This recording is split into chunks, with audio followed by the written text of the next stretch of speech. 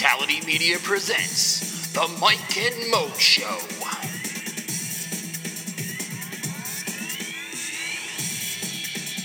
Now here are your hosts, Mike Calandrillo and Maurice Moten. Welcome one and all to episode 41 of the Mike and Mo Show. I'm Mike Calandrillo. He, as always, is Maurice Moten.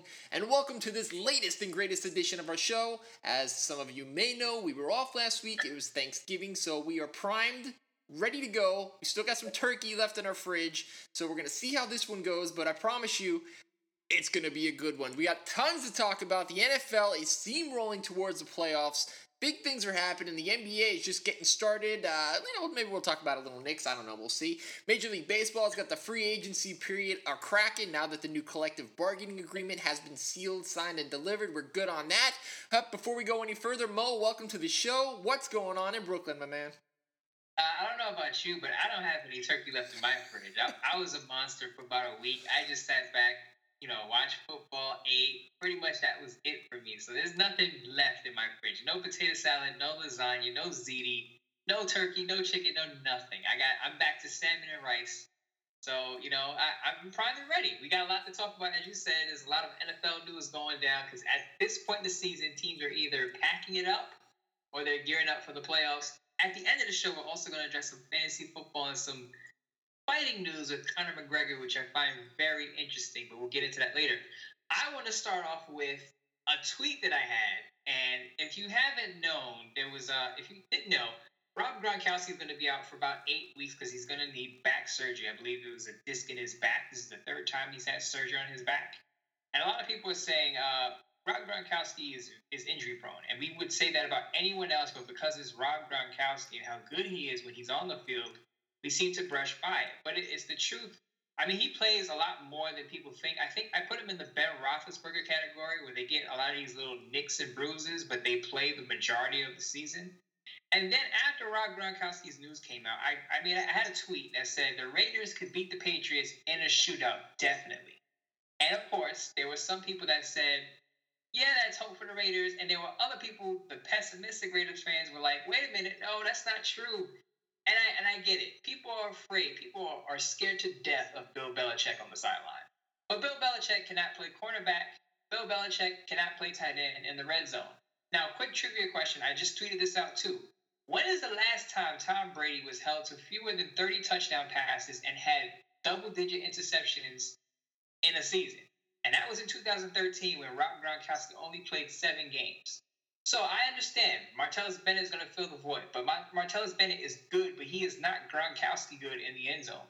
When you have Rob, all you have to do is throw a fade in the end zone. He'll catch it. He's bigger, stronger. He'll be able to push off a defender and catch the football. And that's just the Seattle Seahawks on Sunday Night Football. But that's besides the point. My point is, when the Patriots are stuck with a team that can gun it out with them, like the Raiders, like the Pittsburgh Steelers, even maybe the Atlanta Falcons. I would go as far as to say even the Atlanta Falcons could give Patriots some problems and possibly win that game because you got to go score for score.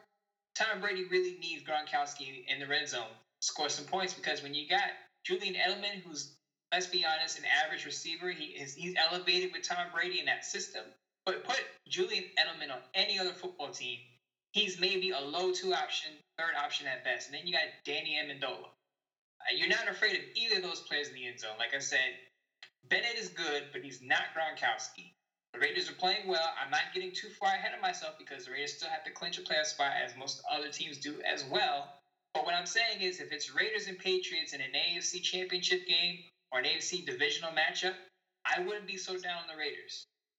Well, you've made me a believer in the Raiders, and that's a very hard thing to do because I always put my faith in the Broncos. And to a certain extent, Trevor Siemian did bring that a little bit forthcoming last week. He played well, and even though they dropped the game to Kansas City, I thought it definitely wasn't on him. Gary Kubiak kicking a 62-yarder in overtime. What a bum move that was. But regardless, this is going to be a great week. I think if there's ever a week for the Raiders to take the top seed in the AFC, it's without Gronkowski. And like you mentioned, Brady's a different type of quarterback without his main weapon, rightfully so. Anybody's going to be a different type of quarterback without the main guy that they're security blanket. So yeah, man, Raiders, if this defense plays the way it's capable of and can stop getting into crazy shootouts, then I don't see why they can't possibly face the New England Patriots in the AFC Championship game. I'm looking at this, and Rob Gronkowski has 68 touchdowns in his, I believe, 7-year career. 68 touchdowns. That's about 10 touchdowns a year. And remember, he only played 7 games in 2013. Yeah. So he's well above. One season in 2011, he had 17 touchdowns. That tells you what he does for Tom Brady near the red zone. And I compare it to what Odell Beckham does for Eli Manning with the Giants. Without Odell Beckham, Eli Manning is not as good as he is right now. Let's be honest. Without Odell Beckham, he elevates Manning's play. People think Manning, he's pretty good. No, it's the Odell Beckham effect. Because he's not doing that with Victor Cruz and Sterling Shepard, even though those are both decent receivers. Odell Beckham is on another level, just as Rob Gronkowski is on another level at the tight end position. Now, with the Raiders, people aren't giving them enough credit because I still read these stories where they say, the Raiders, it's a cute story. And I'm like, it's no longer a cute story. This is a 9-2 team marching toward an AFC West title if they could beat the Chiefs, who've had their number in recent years. But this is a 9-2 team who's clinched their first winning season since 2002. It's not a cute story. They are the story in the NFL. A cute story would be the Browns at 500 or the Eagles, marching for an NFC title spot. Those are cute stories because you like to see those things happen. The Raiders aren't crushing teams, but they're serious. They are a for real team. They're a team that has a legitimate shot of going to the Super Bowl. You would not say that about the Philadelphia Eagles or the Cleveland Browns. Those are cute teams. Raiders, not a cute team. Give them more respect. They can beat the Patriots right now with Rob Gronkowski likely out until the Super Bowl. He might pull a TO and just come back in the Super Bowl and play. Hopefully, maybe we'll see that. Maybe we won't. Maybe the Patriots will bow out before the Super Bowl because they do have problems playing the Baltimore Ravens, who are in the playoff hunt, and also the Pittsburgh Steelers, who are also in the playoff hunt out in the AFC North. Absolutely.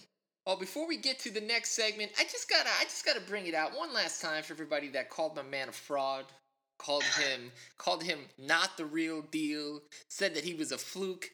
If you've been under a rock, you know that Kirk Cousins is absolutely on par to earn, if not more, the same amount of money that Matthew Stafford and your boy, Derek Carr, could potentially earn this offseason. Now, we know that he was franchised last year and that this year the franchise tag is going to be about $25 million, which is quite a bit of your entire salary cap taken up in one player.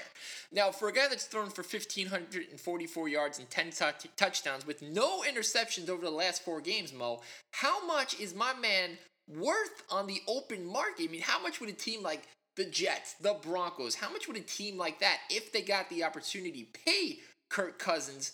Because, I don't see him leaving Washington, but if he were to hit the open market, you'd have to think that he would rival one of those other 2 guys in terms of average salary per season. You're absolutely right, and I know you just couldn't wait for the open mic to address this, could you? But anyway, I'll say this, okay? I apologize to Kirk Cousins. Mm-hmm. He's not a fraud, and I know I've said that plenty of times on this show. He is not a fraud, and he's earned every penny that he's going to get. Now, what I would pay him, what he's going to get, I should say, is the QB market is inflated. So we know if you're going to give him a long-term deal, he's worth over $100 million easily. So, because if you look at the Washington Redskins, who is your quarterback? And I get furious at any team who says, "Oh, we have an average quarterback. We don't want him back. Let's just let him go." Well, who is your backup? What is your secondary plan? I would rather overpay for an average quarterback than have someone like Matt Barkley or, I don't know, Logan Thomas quarterback my football team, or Ryan Nassib, the Giants' backup. So you got to understand, yes, the market's going to be inflated at quarterback no matter who you want to pay. It's going to be inflated. Just pay Kirk Cousins. Give him the multi-year deal because he has definitely earned it. And again, if you give him a 4 or 5 year deal, it's easily over $100 million a year. Guaranteed money. I have to look at it with guaranteed money. I don't think he's worth luck guaranteed money, which is, I believe, about 87 or something guaranteed. But he's worth the cash. And if you saw, I saw a cutscene with him and his owner. Basically, he's like, "How do you like me now?" And he's rubbing the hair of his owner. I wouldn't do that myself because I'd probably get fired for that. But when you're Kirk Cousins and you're leading your team to potentially a playoff spot after people have doubted you and called you a fraud like I have, You can show a little moxie, but I would just tone it down just a little bit, Kurt. Just a little bit. You turn it down, I'm turning it up, and I'm getting T-shirts made, and I'm going buck wild because my man is he's got to be in the top 5 quarterbacks in the league this year. And again, he's in a really, really tough division. I mean, more than likely they'll make the playoffs unless something crazy happens the next few weeks. But it's just good to see, a guy who's had a lot of naysayers, just finally put it all together. And again, it's just another young quarterback that's putting it all out on the line, and it just makes you think like, well, if I'm the team like the Broncos, do I want a Tony Romo, or would I want to, potentially go for a guy who's going to play another 12 to 13 years? But again, we won't know what's going to happen until if and when he gets another year of the franchise tag. And again, what is it, Mo? Is it 3 years that you can franchise a guy in a row before that goes away? That's correct. He can be franchise tagged for another 2 years, but I wouldn't recommend that because why would you want to hinder the cap space, the cap flexibility of your football team? And you could just pay the guy and move on. Stop playing, stop kicking the can down the road and just pay him. Right now, he is second behind Drew Brees in passing yards. Think about that. Yeah. He's not Matt Ryan, not Phillip Rivers, not Derek Carr. It's Kirk Cousins. Yeah, go figure, Open mic.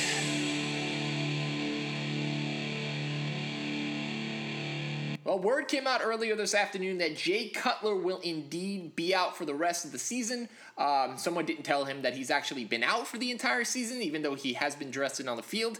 But regardless, there's been a couple reports this week that the Bears are not optimistic that he definitely won't be back next year, meaning it's possible because, as Mo said in the last segment, there's just not that many good quarterbacks currently available. So do you take the hit and release Jay Cutler, let him go? He's going to get signed by someone. Someone's going to pick him up because he's probably better than, 10, 15 quarterback in the league still. Or do you let him go? But, from the way it's a 7-year, $126 million guaranteed. I don't even know how much of that is guaranteed, but it's got to be at least, $30, $40 million. A base salary of $12.5 million, another $2.5 million in bonuses. It's a lot of money. So I think if anybody goes in Chicago, it's probably the head coach, John Fox, and then maybe Alshon Jeffrey, although I can definitely see them possibly tagging him again for a second straight year. Now, Mo, one, does it make sense for the Bears to keep him? And two, if not, where could you see him playing? Well, number one, okay, it makes sense for the Bears to keep him. Why? Because, as I said in the last segment, do you really want to go into the next season with Matt Barkley as your starting quarterback? Because that's what you're going to be faced with if you let go of Jay Cutler outright. The smart thing to do is to keep him on your roster until you find your quarterback, so that even if you get another quarterback and he happens to be a bust, you still have Jay Cutler to fall back on. And again, you can release him at any time because you don't owe him any more money. So, at any point in time, you could just cut ties if you find your guy. So, yes, you should keep him. The next thing is, I don't know where Jay Cutler goes if he gets released, because if you look at the NFL landscape right now, a lot of teams are they're either set at quarterback or they're trying out a quarterback that could be the guy. Now, if you look at it, he's not going back to Denver. And I know Denver is going to probably have a change of quarterback. Even though Trevor Siemian is playing well, I expect Paxton Lynch to eventually take that spot. Sure. Now, San Francisco, maybe? I don't think so, because Chip Kelly likes an accurate quarterback and Jay Cutler is not all that accurate. So I'll be honest and be truthful with you. If Jay Cutler wants to go somewhere, the Jets will probably be one of the few spots that he can go to, because the Jets are the only team right now I feel like doesn't have a clear plan at quarterback. They're out there trotting out Ryan Fitzpatrick week after week, when we know Ryan Fitzpatrick is not going to be back next year. He's not part of that future. So I don't know what the Jets are doing at quarterback. The Houston Texans may be interesting because Brock Osweiler is a lot worse than we originally thought he was. Yeah. He is not who we thought he was. So the Texans may be back on the market before we know it. But just glancing at everything, as I said, maybe the Arizona Cardinals, because Carson Palmer isn't as good as he used to be. Question mark, and Tony Romo could take that spot, I think, in my opinion. But Jay Cutler, I think he's not going to get back on the field this year. Next year, I think he'll have a chance to play a few games before the Bears settle in on their quarterback, and they might pull the Jeff Fisher role and say, hey, we'll start a veteran, we'll start someone who knows the game before we throw out our potentially franchise quarterback. I think he'll have a small window, a very, very small window to audition. But other than that, I hate to say it, but Jay Cutler's career could be over as a starter. I see him holding the clipboard within another 2 years. So Jay Cutler reunites with Brandon Marshall for the third time with the Jets, and they go to the Super Bowl. No, not gonna. No. Okay. That's pushing it. That's pushing it. Another thing is Brandon Marshall didn't always have great things to say about Jay Cutler. Yeah. So true. They may have to thaw out that relationship before they start throwing touchdowns up there. So we'll see. But I would, if I'm Jay Cutler, he says he's not worried about his future, but I would be. Because like I said, there aren't a lot of spots for him to go to, especially with Tony Romo, who's a better quarterback than he is, even at his advanced age and all those injuries. Still a better quarterback on Jay Cutler, a little higher on the totem pole than he is on the free agent market. I see two places for Cutler. One, the obvious Cleveland, because if he doesn't quarterback there, maybe you could. And two, I honestly see Arizona. Arizona needs a lot of changes, and I think Carson Palmer, he's a fine quarterback, but another guy that shouldn't necessarily be a starter. Now, if you want to bring him back another year, you've got to have somebody there to either compete with him or to push him or something. Or, the fact that Carson Palmer is also pretty fragile as well. So I don't think that's necessarily a bad idea. You give Cutler a 1 year, $6-7 million contract to back up Palmer if you're really inclined to keep him. But that team is just a huge mess, and I think Bruce Arians, head coach, could also bite the bullet as well this offseason. You're absolutely right. I have an interesting suggestion here, and the fan base of this team is going to cringe a little bit. What about if Jay Cutler goes to the Minnesota Vikings? Ooh. Because remember, Sam Bradford isn't exactly lighting it up. No. Teddy Bridgewater, they're saying that it's possible that he may miss another season. He had that gruesome injury where he could possibly miss also the 2017 season, so they may need a 1-year rental. And I think Jay Cutler could fit in there for 1 year and maybe spark something and give that team something. I mean, if you have Adrian Peterson to hand the ball off to, I think Jay Cutler will be okay in that system. Yeah, the only thing I worry is that they gave up a first-round pick, which I still can't believe, to Philly to get Bradford. So you almost think you're inclined to you have to bring him back for a year, or maybe a year with an option, or 2 years, just because you gave up so much. I mean, like you said, he hasn't played great. He hasn't been awful. He's been Sam Bradford. He throws 7 yards, in and out, and then he hopes that Stephon Diggs can turn the corner. But that's always been Bradford's game. That's the way he plays, and maybe they feel safer with him than they would a guy like Cutler, who probably has a stronger arm and, a little bit more mobility. But I don't know. You gave up so much to get him. I just think at this point it'd be crazy to go away from that just now. It would be a huge toss-up. I think we'll have how the season plays out. The Vikings play the Cowboys tonight. If they win, it looks good for them, but I doubt they do. No. Of course, we'll get into that in the wrap-up with our picks, but the Vikings could be in a very interesting situation where their quarterback position could be in doubt yet again. Well, it doesn't look like the Los Angeles Rams are going to get to 9-7 this year. I don't even know if they'll get to 7-9 the way they're playing. But you got to look at the one bright spot last week, which was their rookie quarterback, Jared Goff. He went 20 for 32, 314 yards, and 3 touchdowns. Okay, he had the one pick, but it was his second start. And look, the team got blown out to New Orleans, 49-21. So, you got to look at the defense, one, which, LA was supposed to have a pretty good defense, top 10 in the NFL coming into the season. And then two, you got to look at the guy who's been in the news, Todd Gurley, second year back, reigning NFL Rookie of the Year. He's had a really difficult time going this year. He does have nearly 900 yards from scrimmage, but his top rushing total in the year has been 85 yards in one game. I mean, he's only had a season-high 27 carries one time, and this was a guy that many people, including myself in a couple of leagues, drafted in the first round of your fantasy. And, he's in the news saying, most of the right things. We just have to keep fighting, man. We're not going to go out like punks, no matter what the record is. You don't want to go out like punks. He said punks a couple times. So, what is obviously the problem you would think falls back on the head coach, even though owner Stan Kroenke of the LA Rams keeps saying that Fisher is doing a perfect job. He's doing everything he needs to do. So I don't think Fisher's going to get canned, but is it the play calling? I mean, what is the issue? How could Gurley go from so good to obviously the line's got to open the holes, but there's something missing there besides the defense has gone completely downhill really, really fast. Yeah, you're absolutely right. People have criticized the offensive line. Something is obviously not right here. You got Todd Gurley running Trent Richardson numbers, averaging 3.2 yards per carry.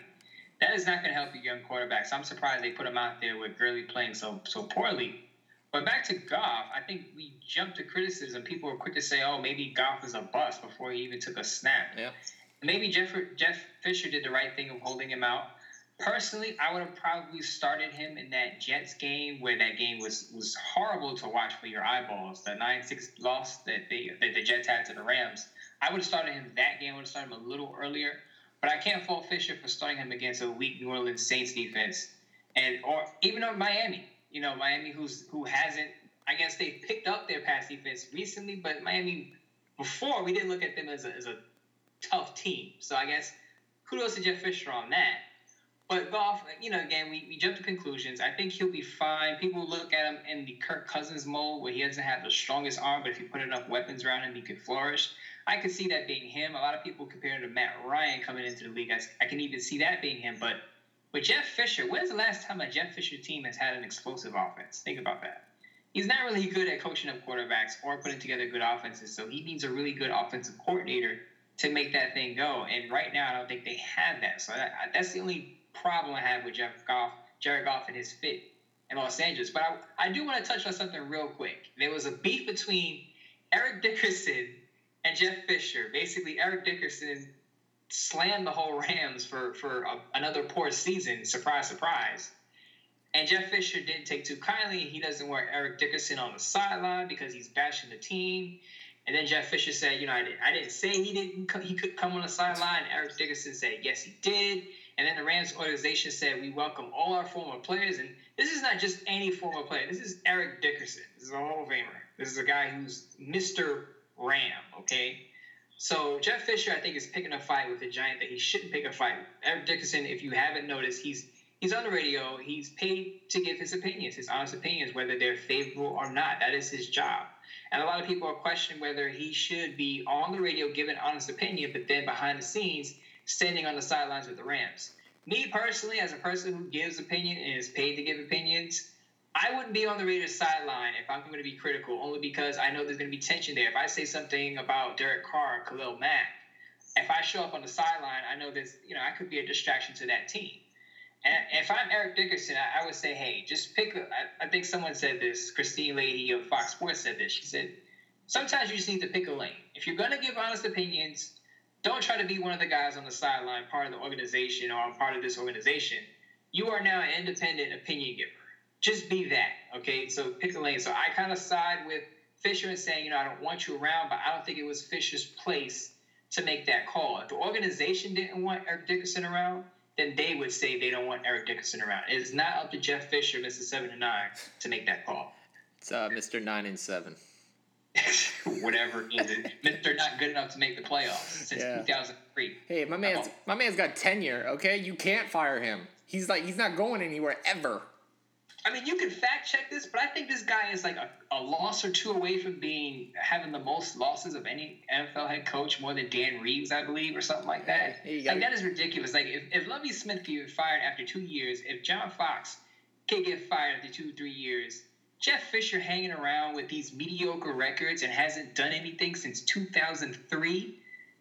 Come on, seriously? Hey, This is where we're going? The Nashville Miracle, whatever it was called, that saved this man's job for a very, very long time. Gosh, he hasn't won, Mike. He hasn't won a playoff game. I mean, I know he's had a 10-6 season, a 13-3 season, but both those seasons he went to the playoffs and got shut out in the first game. He hasn't won a postseason game since 2003. No. Mike, I was 17 years old. Yeah, well.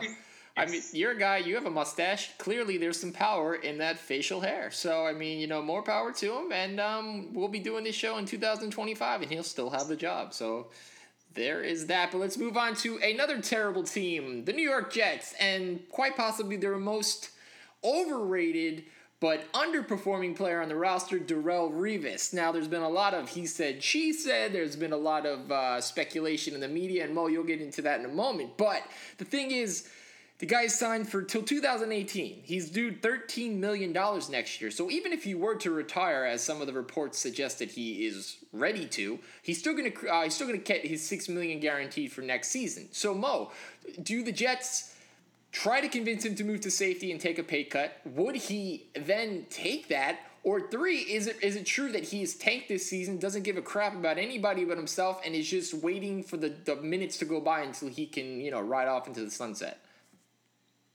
I want to be careful about what I say about what Darrelle Revis feels, because I personally don't know Darrelle Revis. He hasn't spoken to me about this. Apparently, a confidant of Darrelle Revis spoke to Manish Mehta of the New York Daily News and told him that he, as in Darrelle Revis, doesn't want to play anymore.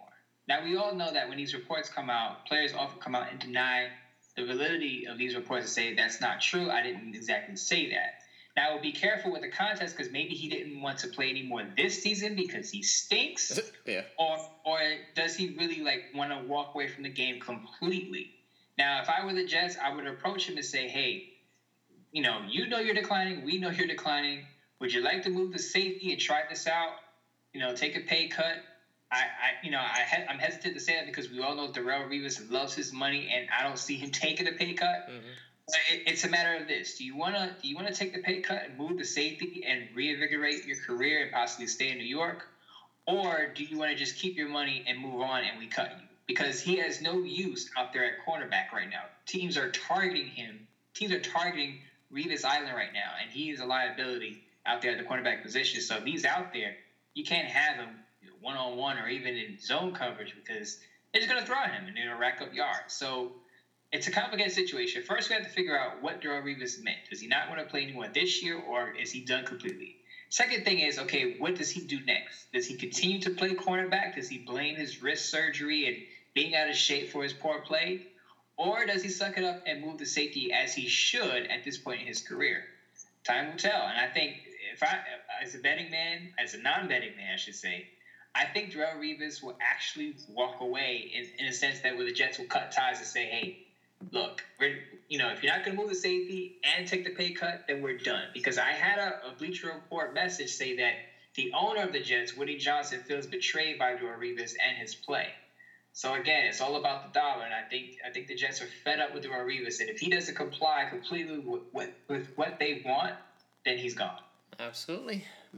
Spoken words have never been more true, Mo. Get it together, my man Revis, because your island is open for business right about now. We will be right back with Building Momentum. Stay tuned. It's now time for Building Momentum.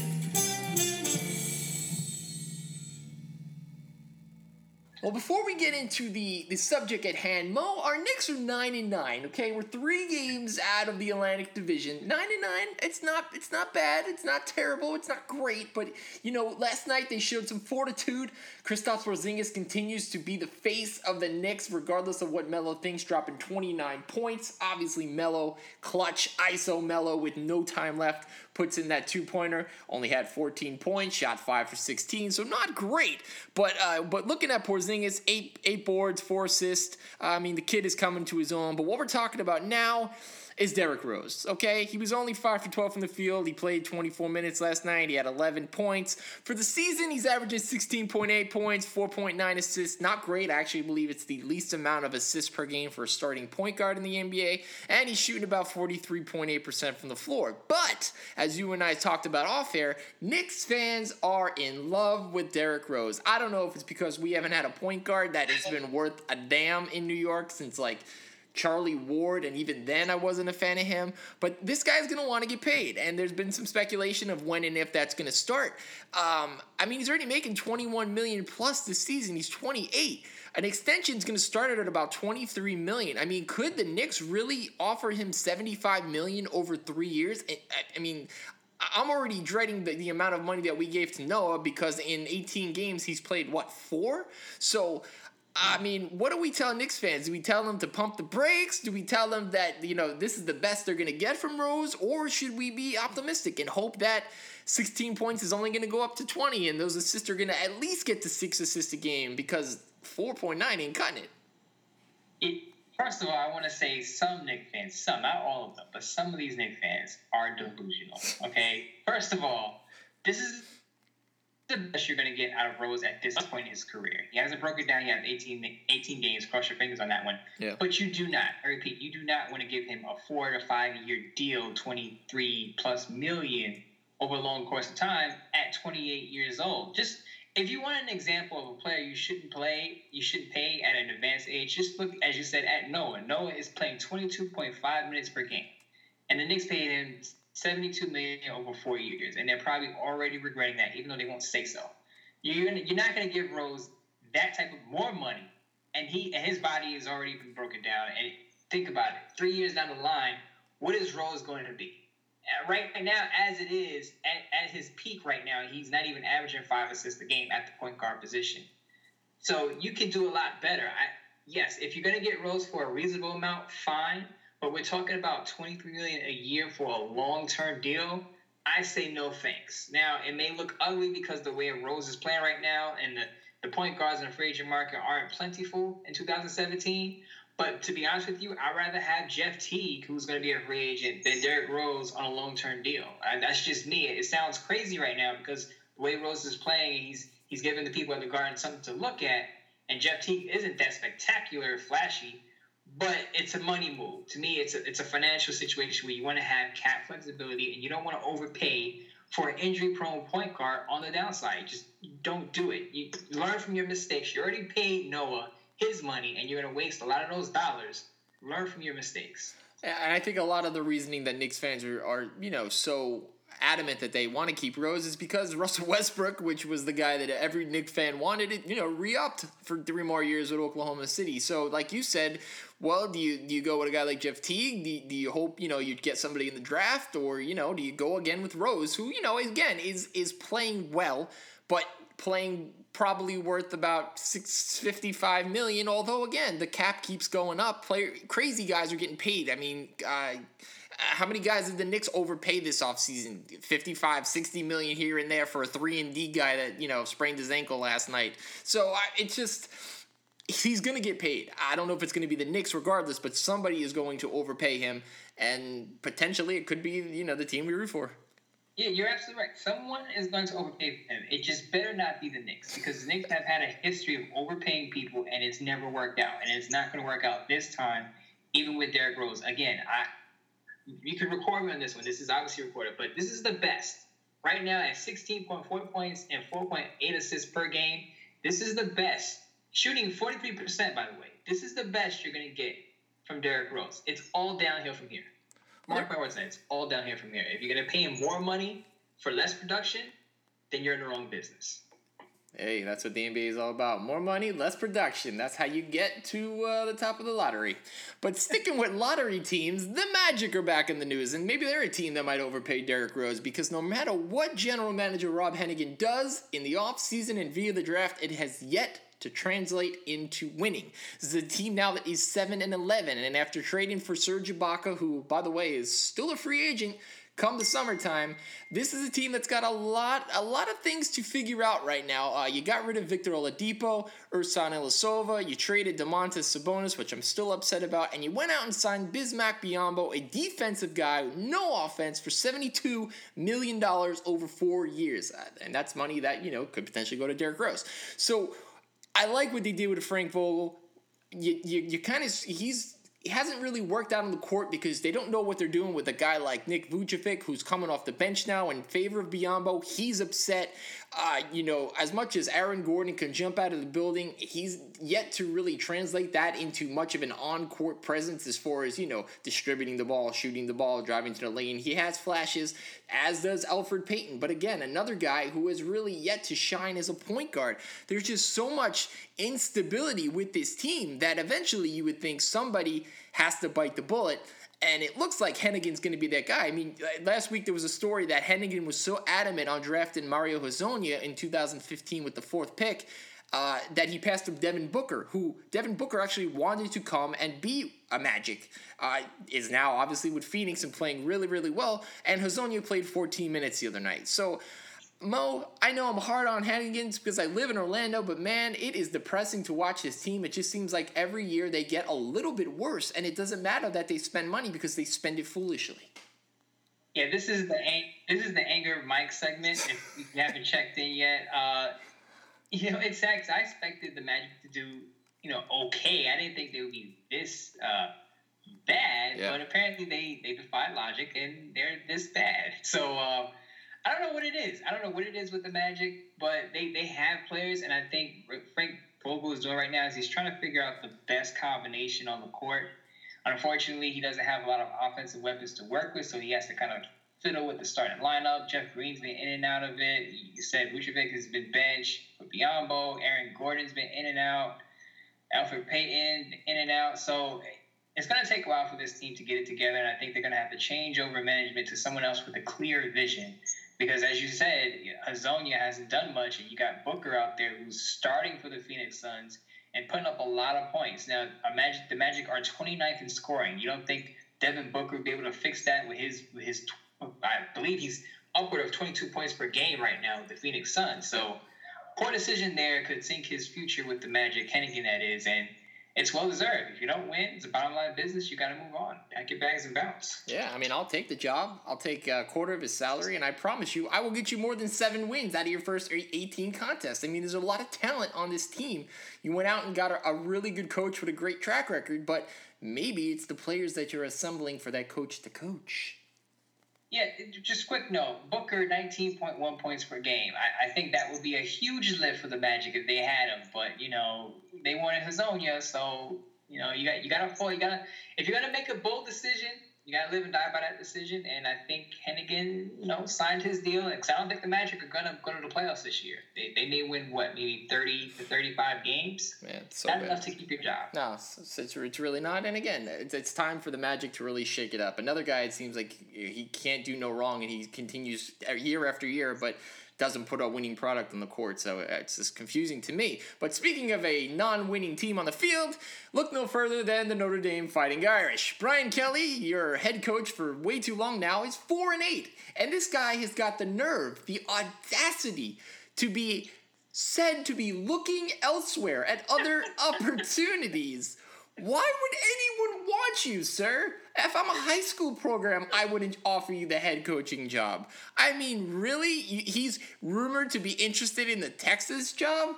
Oh, yeah, well, you know what? That's gone. They fired Tom Herman. So, I can't get over this guy. He had one good year with Cincinnati, which seems like forever ago. He spiraled that into the Notre Dame job, which is still one of the most, illustrious jobs in all of college football, even though they haven't been very good in the past 2 years. And now this guy has got the audacity to say, there might be other options for me. Maybe Houston, because they need a head coach. And, Oregon is in the mix as well.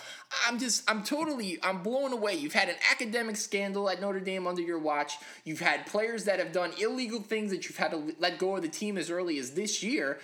How could this guy even, have the nerve to say that he's potentially looking to go elsewhere? First of all, you should be fired, and second of all, you should keep your mouth shut and worry about, getting better than 4-8. You shouldn't even have a job, let alone this job. These episodes are a lot better with Mike, as you said. I swear. I'm still picking up the lava pieces from when Mike's head exploded all the way in Brooklyn right now. God, I have no idea. There's that. But you're absolutely right on everything you just said about Brian Kelly. This guy has no leeway, no leverage to say, you know what, I'm going to explore my options. Notre Dame should be saying that about him. And, it's just not working for him out there. And he's screaming at players, and they're losing games. It's just not a good mix. Then you add in the scandal, the academic scandal with the players. Not a good mix. As you said, Tom Herman now coaches, has a Texas job.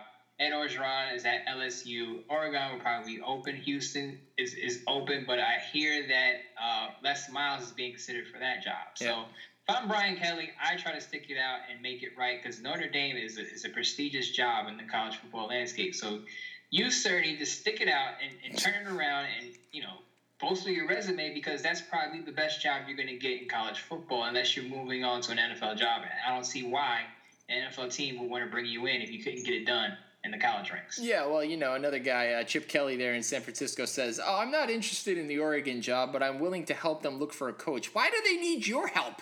You got fired from Philly after screwing that organization completely up, and now you're with San Francisco, and they're dreadful.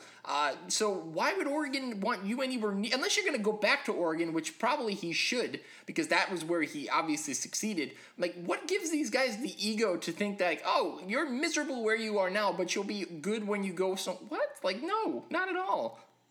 Mike, you're not getting any Christmas cards this year from college football coaches, I assume.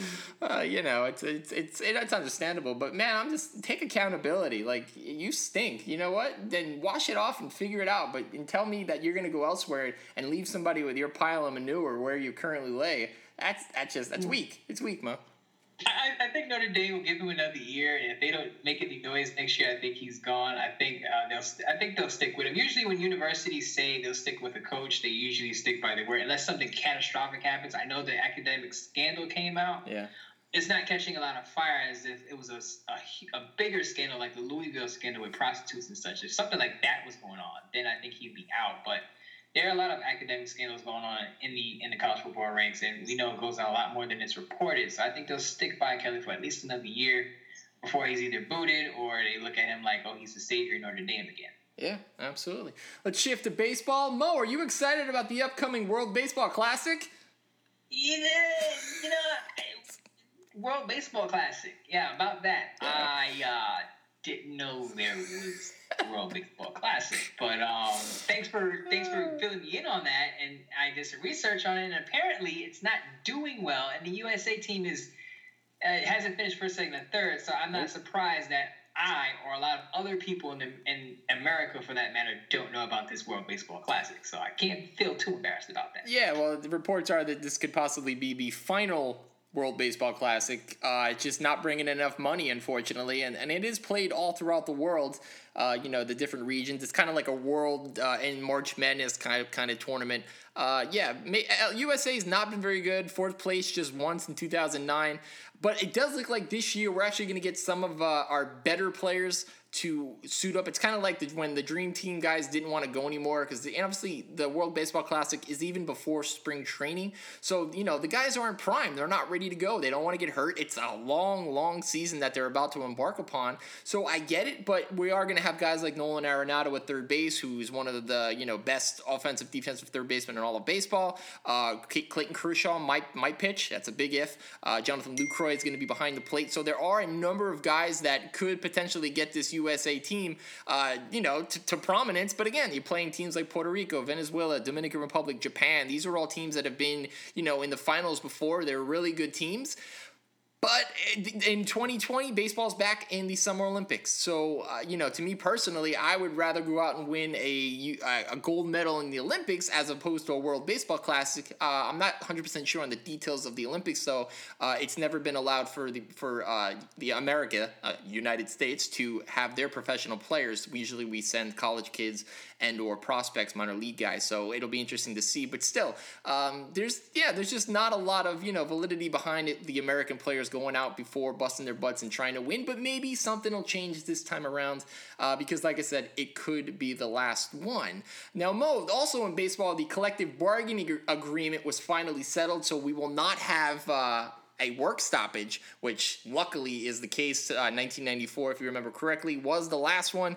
That cost an entire season. It was like 800 days it went through, 100. It was just crazy, and it hurt baseball, and that was the reason the whole steroid scandal kind of came about, because baseball was trying to win the fans, and we're still dealing with that many, many years later. But hey, Mo, your Mets signed Yoenis Cespedes for 4 years and $100 billion, it seems like, because he's getting $27.5 million a season, which puts him in the top 10 of I wanted to say overpaid, but paid players in Major League Baseball. How do you feel about that, Mo?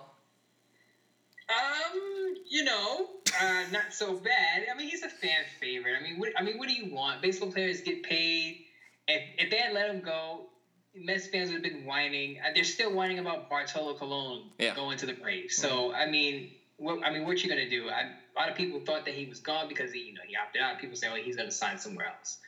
But at least you got a bat. And some people label him a diva. Some people say he's more needed.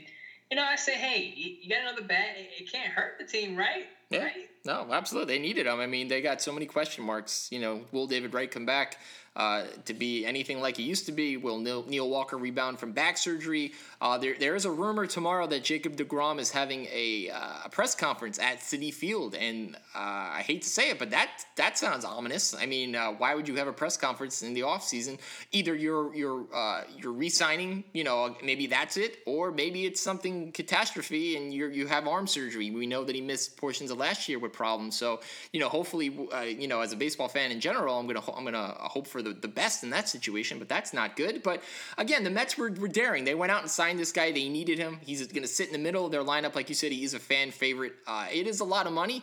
And look, they didn't necessarily know the terms of the new collective bargaining agreement, but it works in their benefit. Obviously, the tax, the luxury tax, has been at $189 million for some time now, and it's going to be raised to about $195 million this year. And over the 5-year course of the CBA, it's going to go between $210 and $215. So that's good news for teams that like to spend money. The Mets, the Yankees, the Red Sox, the Dodgers, all that teams that make a lot of money but do invest it back into their club. A lot of good things that are coming out of the CBA. They did veto down the international draft for potential international players, which to certain teams is better because there is going to be a cap on that as well, something like $300,000 for a year. But you can go over the cap, you're just going to lose. You're going to lose either draft picks or whatever they decide upon in a later time and date. They also are doing away with the losing of the first round for qualifying offer that is given to a player.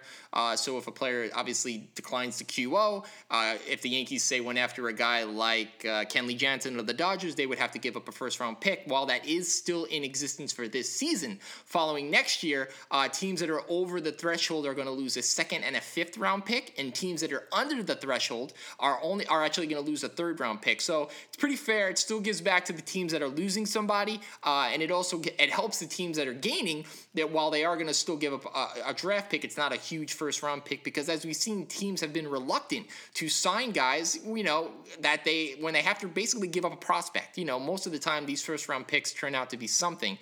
So it's good to see that, baseball is willing to bend with that. They also decided not to implement a 26 man on the roster. They're going to stick with 25, and they're going to stick with the 40 men coming up in September. So a lot of good things in baseball. Baseball's trying to do the right thing. They added 4 to 5 more off days during the season. So now the Major League season is going to start midweek. It's still going to be 162 games, Mo. We didn't decrease that at all. It's actually going to take about 188 days to play. So it's still a lot. I'm still probably of the minority that believes baseball needs to shorten itself down to like 140 games. I would do it. You shorten it to 130. Yeah, I mean, these guys, you look at the Tommy John surgeries, you look at the injuries that these guys are really succumbing to every season, and it's because they play too much. Flat out, between spring training, working out in the offseason, potential postseason and World Series, these guys are playing 10 months out of the year. I mean, it's a lot on a body, and that's why they're breaking down. And again, you also got a lot of teams that are bad. I mean, really, there's just a lot of poor baseball being played during 162 games that why people have to spend their money on to go watch, and why would you want to? So shorten the season, and it takes care of a lot, but it's not going to happen for 5 years, and unfortunately, it's probably never going to happen, because if you shorten the length of the games, you have to shorten the amount of money that everybody's owed, and then that right there would probably cause a work stoppage and a strike that baseball may never bounce back from. So it's a start. Still got a long ways to go, but at least this way we don't have a work stoppage. Baseball will continue on, and Monday starts the winter meetings, where we usually see a lot of transactions happen before Christmas and the New Year. So buckle up, baseball fans. It shall be fun. One thing, though, baseball is also returning I don't know if you mentioned this, maybe I glanced off, but the winner of the All-Star game no longer controls, that conference no longer controls home field advantage in the World Series, which I was screaming about on one of our episodes. The Cubs eventually won anyway. Yeah. Rather doing away with that stipulation. Yeah. Now the All-Star Game winner will no longer dictate the World Series home field advantage, which actually, 11 of the past 14 years has been the American League. So if you're an American League team, you might be a little salty. If you're a National League fan like Mo, you're probably okay with this. To me, either way, I personally liked it because I think for me, it was better to watch a game where something's invested. We've talked about the Pro Bowl, how it's just horrible. It's an offensive shootout, and then you got a guy like Tyler Eifert who got hurt in that game and just came back 2 weeks ago. And for what? For an exhibition game. And then you've got the NBA All-Star Game, which is like, it's like an N1 mixtape, and nobody plays until the fourth quarter. So, again, you take it for what it's worth. I know it's an exhibition game. I know you shouldn't really put a whole lot into it, but I don't know. For me, it might not have the same amount of chutzpah, even though it is here in Miami this year, so I may go watch because it is on my birthday. It's always been something I wanted to do. But regardless, yeah, that's now gone. That's something the players wanted, and I think the fans as well. So they're trying. They're trying to give everybody something that they wanted. There were a lot of concessions made, especially on the part of the owners, because the owners know, hey, if the players don't want to play, we ain't going to make any money. So whereas back in 94 with the strike, that was totally owners-driven, and they got a lot out of that collecting and bargaining agreement. So at least for 5 years, we know there will be ball, and hopefully for many more years after that. Hopefully the other leagues follow suit and get their CBA together without any bumps and bruises. Because the last thing you want for any league is to have a lockout and no games played. Even though that NBA season that was short was a good season, but you don't want to see players who need to feed their families out of work. Yeah, absolutely. I mean, look at hockey. Hockey has yet to rebound in this country. I mean, there's certain parts of the country, Chicago, Detroit, New York, that are really into hockey. But other places, it's just not what it once was before, 2 strikes in 10 years. So it does take its toll. Absolutely. All right, well, that's it. We're going to wrap it up. We're going to give you our picks and get you ready for the final weeks of fantasy football. We'll be right back.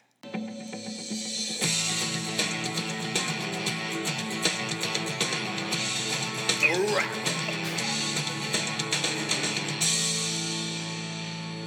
All right, we're going to jump right into the picks. Week 13, 4 weeks remaining. After this one, it's getting good. We've got the Cowboys and the Vikings and a Thursday night game. Still no Adrian Peterson. If you don't pick the Cowboys, then you must be a Viking fan, Mo. Yeah, absolutely. Just a quick touch. Not even last week, because we skipped the week for Thanksgiving break as Mike was stuffing himself with turkey and whatever he was eating. Mm-hmm. Week 11, Mike and I both went 10-3, so we had a pretty good week in Week 11. Took a week off. Now we're back. He's going with the Cowboys in this game Thursday night, which is tonight. I'm with him. How could you pick against the Dallas Cowboys, who won, I believe, 10 straight, and the Vikings, who are struggling with their defense and, of course, struggling with their offense? Mm-hmm. Cowboys will win this based on their offensive line and Ezekiel Elliott doing the eating sign, open Vikings defenders. The Chiefs and the Falcons, what I think could be a really good game. You got, high-powered offense versus a high-powered defense. But I am going to take Kansas City because as much as I like what Matt Ryan is doing, I don't trust the Falcons' defense at all. They lost, I believe his name is Desmond Trufant, their top cornerback, the Falcons did. So they already had the worst passing defense in the league. Now they lost their number one cornerback, so not a good mix. The Chiefs burned me 2 weeks ago when I picked them over the Bucs and lost. But, you look at the Chiefs, what they did against Denver on that Sunday Night Football game. This is an offense that's not explosive, but when they have to score points, they will score points. And now they're playing a poor defense, so got to go with the Chiefs. Lions and the Saints, I really like the possibilities of this game, and I'm going to jump on the Lions bandwagon while I can. I am taking the Lions because I think they have a smidge more defense than the Saints, and that's not saying a lot. But I'm taking the Lions in a shootout, Mo. I'm going to seem like a Lions hater because I don't pick them a lot, but I think on the road, remember, the Saints are a different team when they're at home, when they're at the Mercedes-Benz Superdome. So I'm going with the Saints here because I think they'll outscore the Lions. I envision a high-scoring game, but the Lions are good. I just don't see them going tit for tat with the Saints on the road. A great week for Tom Brady to lose Gronkowski. If there's ever a week that you're gonna start out with without your main target, they're going against the aforementioned Rams. I just can't see the Rams doing much of anything, though. So, New England in a whopper. I don't know what the line is. The line started out at 13.5 in favor of New England, of course, but that line will probably come down with Gronkowski out. I'm picking the Patriots, by the way, but what I will say is this. I don't think it's going to be a 10-point victory for the Patriots. I think the Rams defense will wake up a little bit, and without Rob Gronkowski terrorizing the Rams in the red zone, it could be closer than a lot of people think, but I'm still going with the Patriots. Broncos and the Jaguars, I do not know how Coach Bradley still can be called Coach Bradley. I mean, again, another guy where it seems like he has nude photos of the owner. I just don't get it. Trevor Siemian, like I said earlier, showed me something. I think the kid has got a little bit of, a little something. I'm not ready to crown him the starter forever with the Broncos, but he played better than I think most give him credit for against a pretty good Kansas City defense, and Emmanuel Sanders was the recipient of most of those balls. So I'm taking the Broncos in a laugher. Mike trashing another head coach. Yep. I'm surprised he's actually picking Denver because I think he picked against Denver last, 2-3 games? I did. Finally picking Denver. Yep. But if you're going to pick Denver, it's got to be against Jacksonville because they are terrible. So Gotta go bad. with the Broncos. Yep. Trevor Siemian, as you said, playing a lot better ever since C.J. Anderson went down. At first, he was struggling because more of the offense was on his shoulders to throw the ball.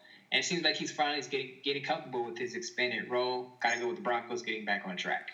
Mo said it, Brock Osweiler may be the worst quarterback in the history of time. Well, he's going up against Green Bay and Aaron Rodgers, who looked like he's righted the ship last week. Between Devontae Adams and Jordy Nelson, man, those two receivers are really good, but Rodgers when he's on, he's on. There's just nobody better. Of course, Green Bay still doesn't have much of a running game, although Christine Michael has yet to get settled in. You have to take Green Bay at home because the Texans are just either really good or mostly bad.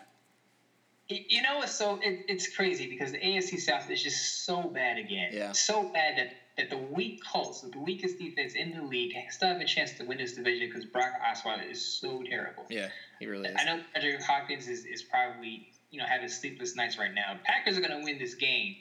And just a quick note, people buried the Packers like a week or two ago, and you know who's done right now? The Jets are done. The Browns are done. San Francisco is done. Yeah. I don't see how people are burying the Packers when you have the Lions, I believe, at 7-4 leading that division. The Packers are only 2 games behind them. So Packers win this game, and they'll be breathing down the Lions' neck. Yeah, and as much as I like the Lions right now, I wouldn't, crown them the champions of the NFC North because it's still the Detroit Lions. Right. Yeah, so next game, another team that's done, Cincinnati, and they're playing Philly, who's just about done. This is a terrible game on paper, guys. I just really got to be honest with you, but I'm going to take Cincinnati because they're at home, and Carson Wentz has regressed to the point that he really does look like a rookie quarterback, and that's okay because this Philly team has played probably as well as most people thought they should have. Yeah, I hate to say it. As you said, Carson Wentz has regressed terribly. In the last 4 games, he's only thrown 2 touchdown passes. 2. Yeah. And he's thrown 5 picks. So this is an offense that's struggling with the offensive line, with a couple of bang-ups, and their backfield is pretty mediocre. When Darren Sproles is your best running back, that's a problem, especially at his age. So I still think the Eagles win this game because I think their front seven is still the strongest point of their defense, and I think they can rattle Andy Dalton without his top weapon, A.J. Green. I have no faith in Brandon LaFell or Tyler Boyd, the rookie at wide receiver. No Giovanni Bernard. Basically, all you really got is Jeremy Hill. So I say the Eagles win this game on a defensive matchup. It'll probably be like 13-7, 16-9, something like that. But the Eagles win. Somehow the Dolphins are still in a playoff spot. I can't stand it. It makes me nauseous. They are going to play Joe Flacco and the Ravens this week. I'm taking the Ravens, even though it seems like Joey Boy can't get them in the red zone. Luckily, they've got the best kicker in the world who kicked 350-plus yarders last week. That kid is phenomenal. Mike, really quick, do you know who else is playing well lately? Just quick. Just real quick. I know who it is, but I won't say his name just for the sake of not saying his name. Ryan Tannehill. I know, Mo. I know. Yes. 9 touchdowns, 1 interception in the last 5 games. What did I tell you? I know it was late. I know I jumped off the Ryan Tannehill boat, but he's finally coming around. I mean, he's not on Kirk Cousins level yet. Hell no. But he's not trash. I said he's not trash as long as you give him balance in the J-Jack, even though he's taking a down tick a little bit after bursting onto the scenes. He's kind of been tempered, but when the Dolphins have a balanced offensive attack, Ryan Tannehill is pretty effective. But I'm going with a bit of defense here, and I'm going with Baltimore Ravens. So yes, I did all that I'm digging up to pick the Ravens. That's what you did for, I believe, it was week 1 through week 7 until you got off the Ryan Tannehill train. But regardless, the 49ers and the Bears in what should be played on a PlayStation, and everybody should stay home and save themselves the cold that will definitely be there in Chicago.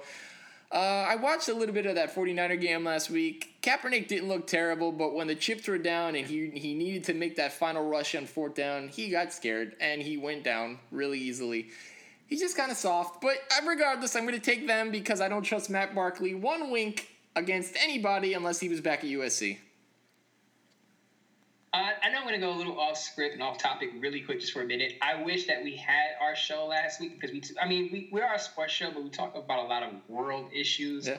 And I wish everyone would have gotten your opinion on the firestorm between Kaepernick and a local reporter in Miami who questioned him about his shirt with Fidel Castro, all that being that Fidel Castro passed away in the past week.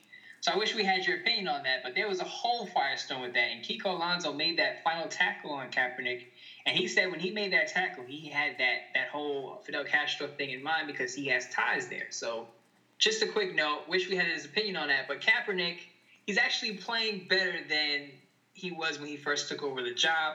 He's running the ball, he's throwing the ball, not throwing it all that well. I believe he's only completing about 53% of his passes, but he is still a dual threat.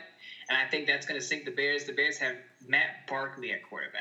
I said Matt Barkley way too many times in one episode of the Mike and Mo Show. I believe I've mentioned him 3 times, which is more than enough. The Bears don't have a quarterback. They don't have any wide receivers. They just have Jordan Howard. So the 49ers win this game by default. As you said, probably the worst game on the slate for Week 13. The Bills and the Raiders, and Mo is doing it again. He's going against his boys. I know.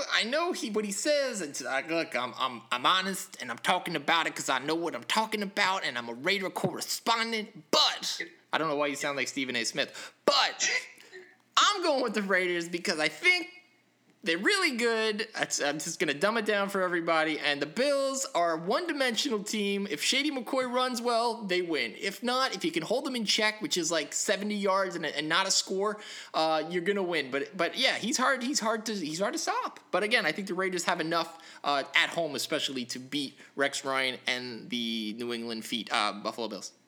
Now, I know I started this show talking about how the Raiders could beat the Patriots, and I really do believe in that. And I actually had the Bills beating the Raiders. Yes, you heard correctly. I had the Bills winning this game. Why? Because the Bills have rushed for, I believe, over 150 yards in the last 4 games, and the Raiders, the weakest point of the Raiders' defense is their run defense. They cannot stop anyone. Jonathan Stewart last week, who hasn't been good all year, looked like Adrian Peterson against the Raiders' defense last week. So just you can imagine what LaShawn McCoy is going to do. And I've watched Rex Ryan coach the Jets for, 6 years. When he has the right pieces in place that he can run his ground and pound offense, he is pretty effective. And I don't want to say unbeatable, but he can win a lot of games. And I do have the Raiders finishing well this year, but this is a bad matchup for the Raiders. I think the Bills win this one. All right, well, Mo knows best, so I'm just going with my heart. That's it.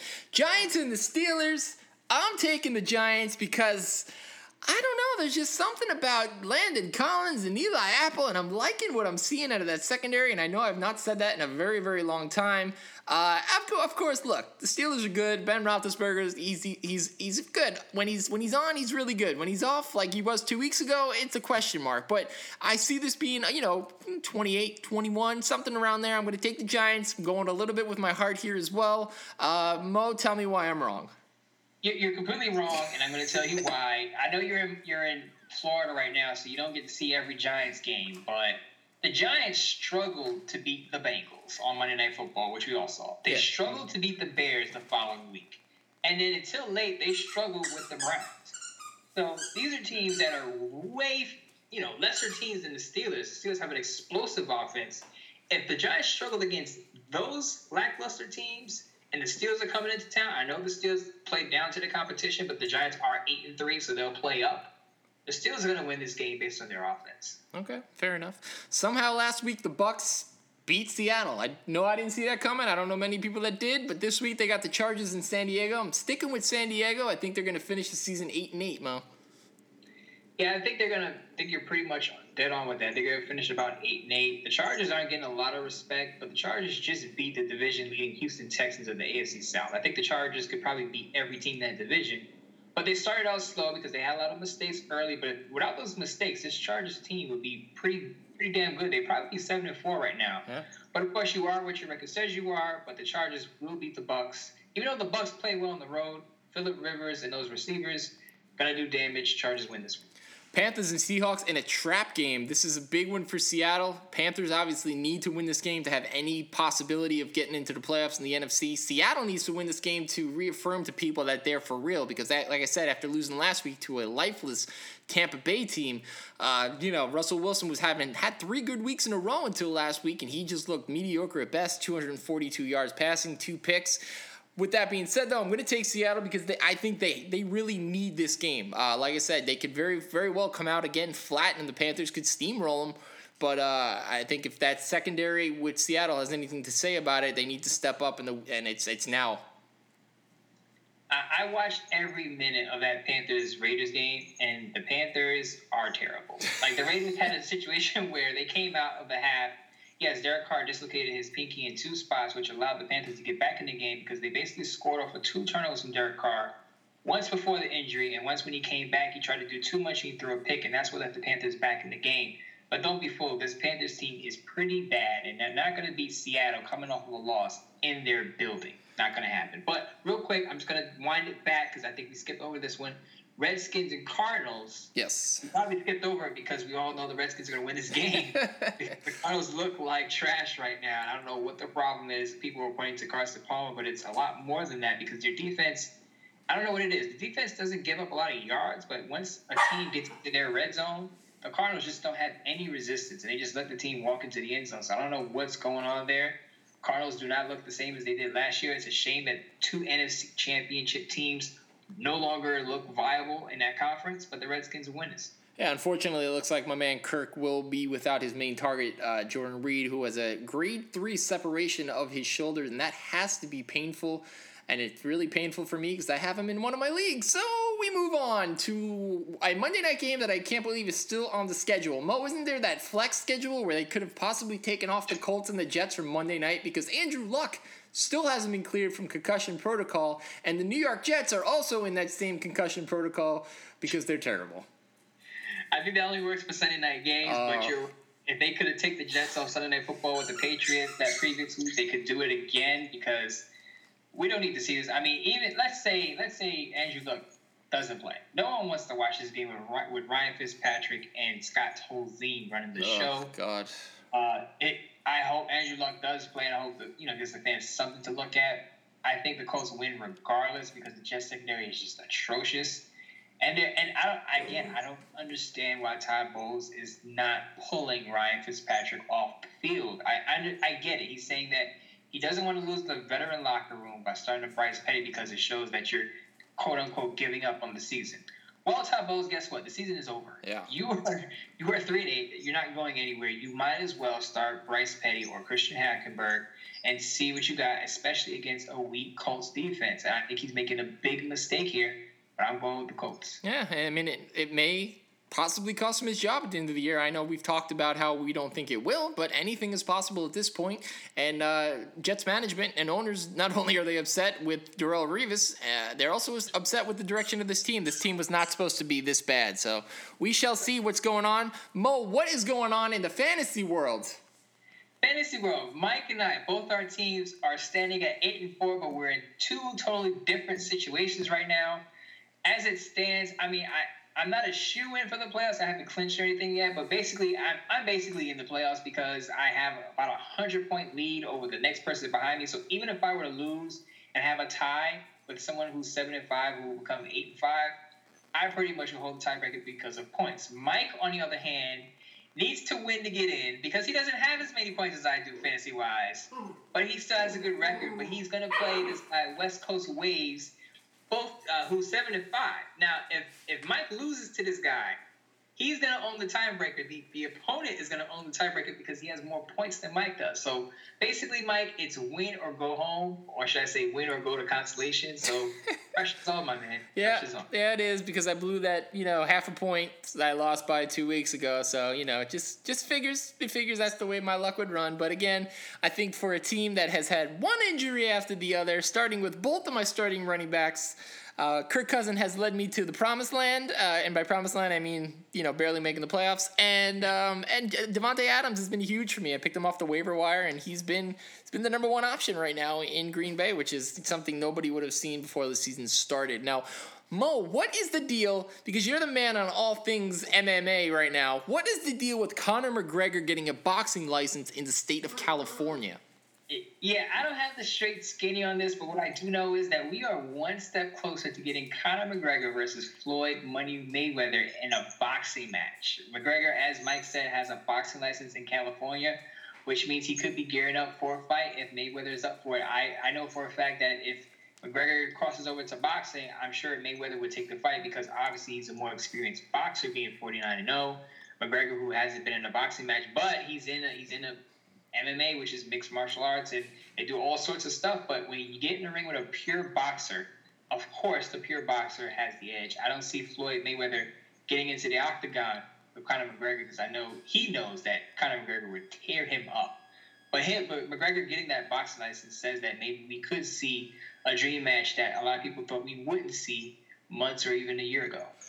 I mean, I don't know a ton about MMA, but I know I did a little bit about something about boxing. Is this something that Mayweather would even consider? I mean, I know the money would be stupid, probably like $75 million, but not that he needs the money, but would this be something that Money Mayweather would possibly sign on to do?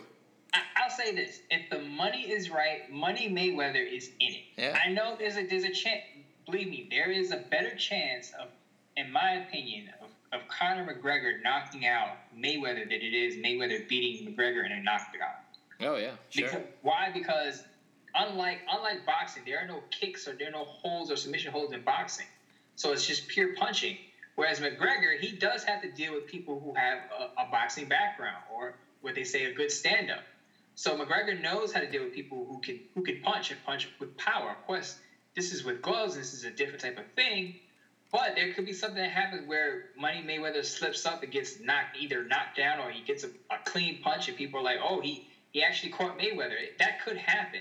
I don't see Mayweather losing, but I think he knows that he's skilled enough where even if he were to get in trouble in the boxing ring with McGregor, he'll be able to kind of rope and dope it off and fight it off and eventually win a decision as he usually does because we all know Mayweather is not a knockout guy. So, it could happen. I could see Mayweather signing on if the cash is right because it's all about his dollars. He's all about his money.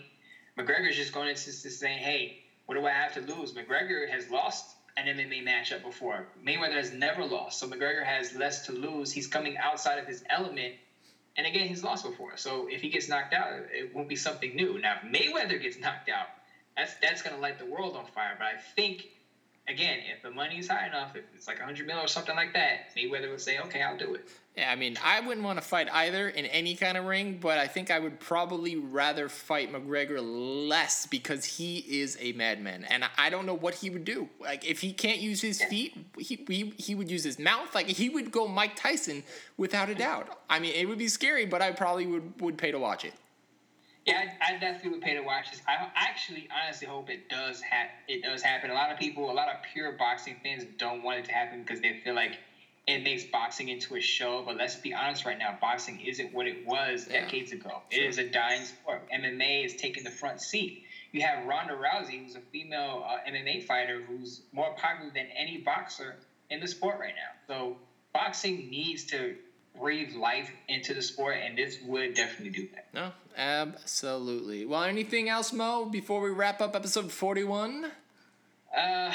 Cowboys Vikings tonight. I'm going to be watching the game. I know the Cowboys are going to win it. Shout out to Laura because if she wins in our fantasy league, I will be number one in my division. Of course, I would have to win to complete that whole thing, and good luck to Mike because, it would be kind of horrible if we have one of the show hosts not make it to the playoffs. So, Mike, you got to come through and win this game. Yeah, no pressure. I think I put my faith in Mr. Kirk Cousins, and I will be just dandy. Real quick, don't you have Ben Roethlisberger on the same team? Yeah, no, I do, but I'm all about Kirk going forward right now. Luckily, last week, even though he lost, he got me 29 points. I know Roethlisberger played well. In addition, he got, I think it was like 22, but. Yeah, I'm gonna go Kirk full steam ahead until something crazy happens, Mo. Yeah, I can't deny him on that one because he has the better matchup against the Cardinals defense versus Ben Roethlisberger playing the Giants, whose secondaries are playing pretty well. What I will say is, hope you make the right decision with everything else. Thanks. We'll be back, and of course, we'll have the results to that. And Mike will either be upset that he started a defense and he gave negative points, Or he'll be happy because Kirk Cousins, of course, led him to the promised land. Anything is possible. I'll be really happy if the Magic fire Rob Hennigan. But until then, as always, I'm Mike Calandrillo. He is Maurice Moten, and this has been episode 41 of the Mike and Mo Show. Find us on iTunes, Mike and Mo Show. Find us on Stitcher, the official home of our show. Twitter and Facebook, at Mike and Mo Show. And that is it until next week. Everyone have a great week. Take care of one another. Be kind. Rewind. And we'll talk to you then. Bye-bye.